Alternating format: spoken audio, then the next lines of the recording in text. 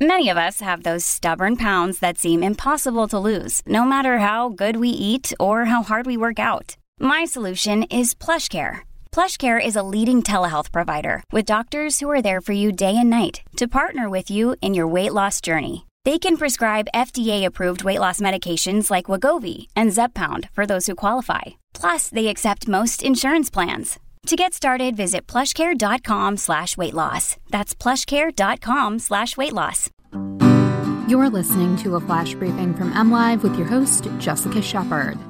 This is Michigan News from MLive for Wednesday, October 6th, and I'm Jessica Shepard. President Joe Biden visits Michigan to promote his domestic agenda.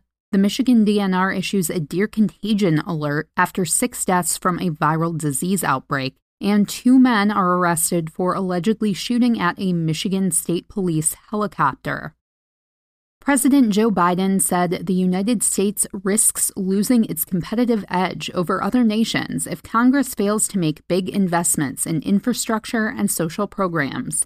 Biden visited Michigan to make the case for 2 pillars of his domestic agenda: a $1.2 trillion infrastructure bill and a larger package to expand social programs paid for by taxes on wealthier Americans. The bills hit a snag in Washington, D.C., so the president is hitting the road to promote the impact of massive investments in roads and bridges, free community college, healthcare, broadband internet, and climate change resiliency. Biden's first stop on a cross-country tour brought him to a union training center in Howell. The president spoke to an outdoor crowd of under 50 attendees, including Michigan Governor Gretchen Whitmer, Democratic House members, and local officials. Biden's infrastructure bill has bipartisan support, but the president is working with Congress to negotiate the $3.5 trillion price tag of the second measure, which has faced opposition from both parties. State wildlife officials say 6 free-ranging deer in southeast Michigan have died this year from a viral disease outbreak that is spread by biting flies.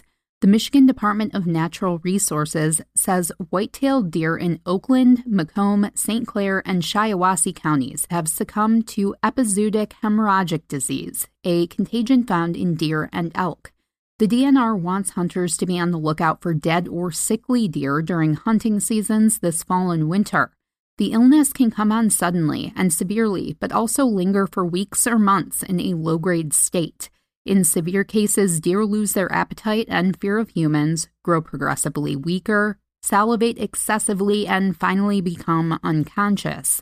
The disease is transmitted by a type of biting fly called a midge. Infection does not always result in the disease. Signs of infection are highly variable, ranging from no symptoms to extensive internal bleeding and fluid accumulation. There is no evidence that humans can contact the EHD virus. 2 Flint men have been arrested after they allegedly fired shots over the weekend at a Michigan State Police helicopter. The Trooper 3 helicopter was assisting Flint police officers and Genesee County Sheriff's deputies who were responding at approximately 2:30 a.m. Saturday, October 2nd, to a report of shots fired. A preliminary investigation indicated the helicopter trooper located 2 men on a bridge in the Happy Hollow Nature area and observed them passing a gun back and forth, according to a Michigan State Police news release. As the helicopter patrolled above the area and monitored them, one of the men was seen pointing the firearm along a creek, firing several shots, and handing the firearm to the second person, police said. The second man pointed the firearm and fired at least 5 shots at the aircraft, they said.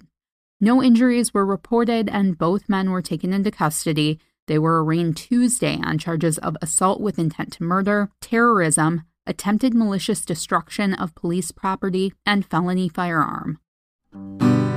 You can always find the latest Michigan news by visiting mlive.com, and make sure to check us out on Facebook, Twitter, and Instagram.